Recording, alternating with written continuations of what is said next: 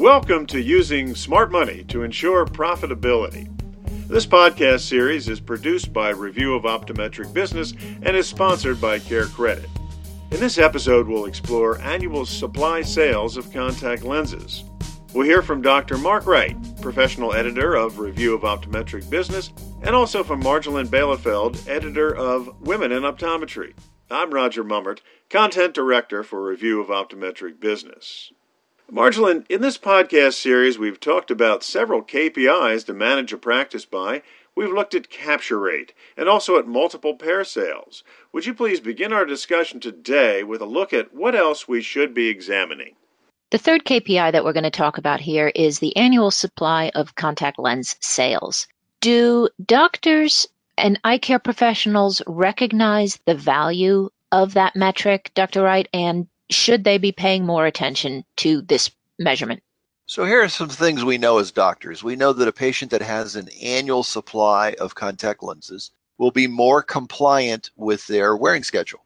We know that a patient who does not have an annual supply of contact lenses tends to overwear their contact lenses more, trying to stretch the wearing time.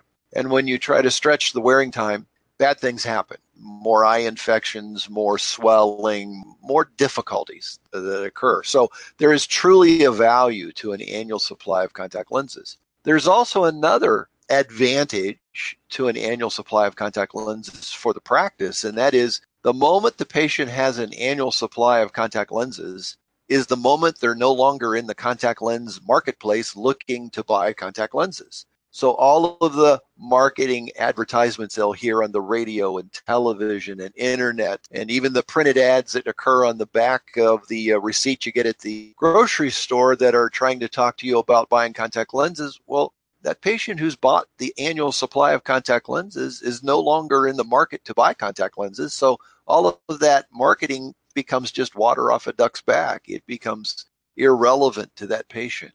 And that's important for us to realize in the practice that we want to actually not only improve the compliance of the patient, but also take them out of the contact lens market for buying new contact lenses. Dr. Wright, in looking at the economics of practice, and I know you look at it very closely, why there are a lot of costs associated with contact lens replacements. Are there not? And some of those are transaction costs. And I know that's one of the things that you've looked at critically about how much time is involved in just supplying, somebody picking up just the next supply of contact lenses, how disruptive that is at the front desk and so forth. I know you've worked with some theories on having different stations for that, but a lot of those problems and many of those hidden costs perhaps go away, do they not, with annual sales of contact lenses?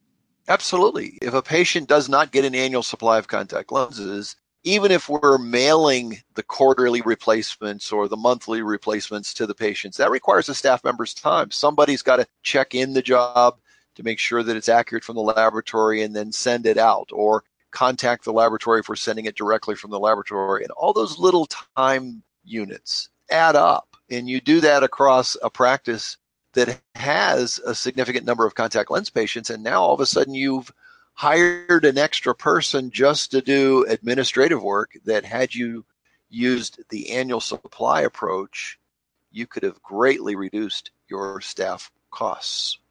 So this sounds so logical. Why aren't most practices achieving 100% annual supplies of contact lens sales? One of the core concepts I like to think about is this one, and that is we train our patients to act the way they do in our practice. Most practices simply do not take control of this area and train the patients to have an annual supply of contact lenses. And as a result of that, I don't mean to view this in any way negative, but it's very much like parenting. You know, if you don't put restrictions and borders and boundaries around your kids, they're all over the place. The contact lens patient can be the same way. They can do bad habits, establish bad habits, and continue bad habits if we don't help them to move out of that into a more positive. So it needs to start with the doctor in the exam room. The doctor in the exam room needs to prescribe, not recommend, suggest, offer, but prescribe an annual supply of contact lenses. And the verbiage for that can go very easily, something like this.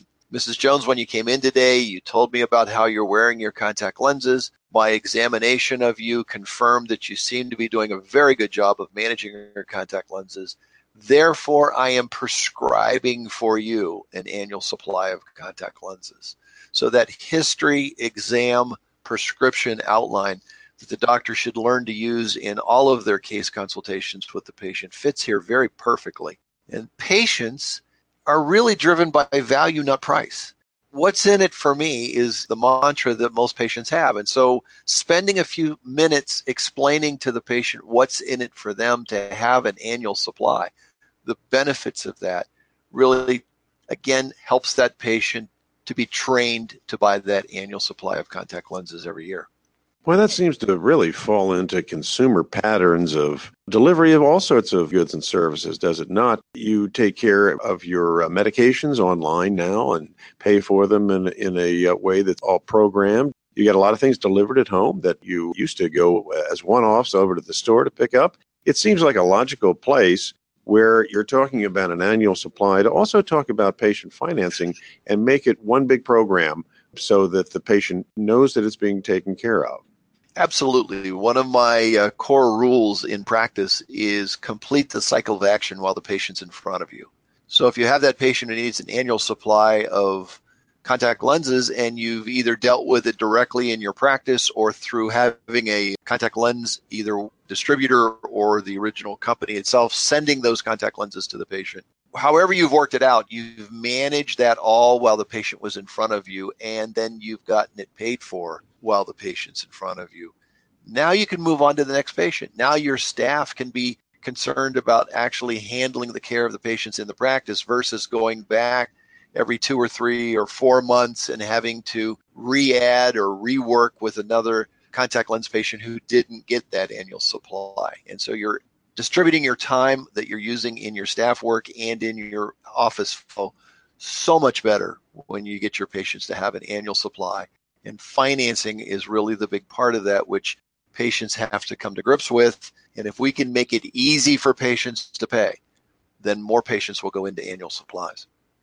And they'll also be more likely to accept your recommendations and prescriptions for buying their glasses there and buying their multiple pairs of eyewear there.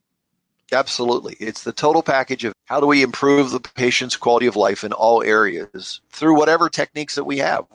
Sometimes it's additional exams or procedures. Sometimes it's materials, glasses or contact lenses. But financing can help the patients to manage the costs of the out-of-pocket costs of all those issues. Well, wonderful. You've given us a lot to think about here today, Dr. Wright. We've talked about capture rate. We've talked about multiple sales, and we talked about annual contact lens supply sales being 3 main KPIs that can have such a dramatic impact on the revenues and also profitability of a practice, and how patient financing is key in all of those 3 areas. Dr. Wright, do you have any final thoughts on action points that doctors should make top of mind for their next planning session or staff meeting? Well, always number 1 is measure to manage. That gets you out of the false idea that you think your practice is doing well and your emotions are sort of running you versus the reality of knowing what your practice is really doing. One of my favorite phrases is the profit in your practice accidental or intentional?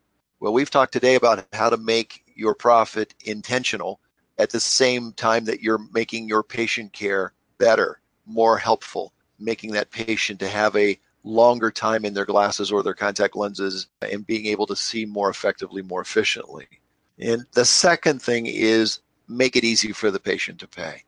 If we can make it easy for the patient to pay, then that just really many times just seals the deal right there.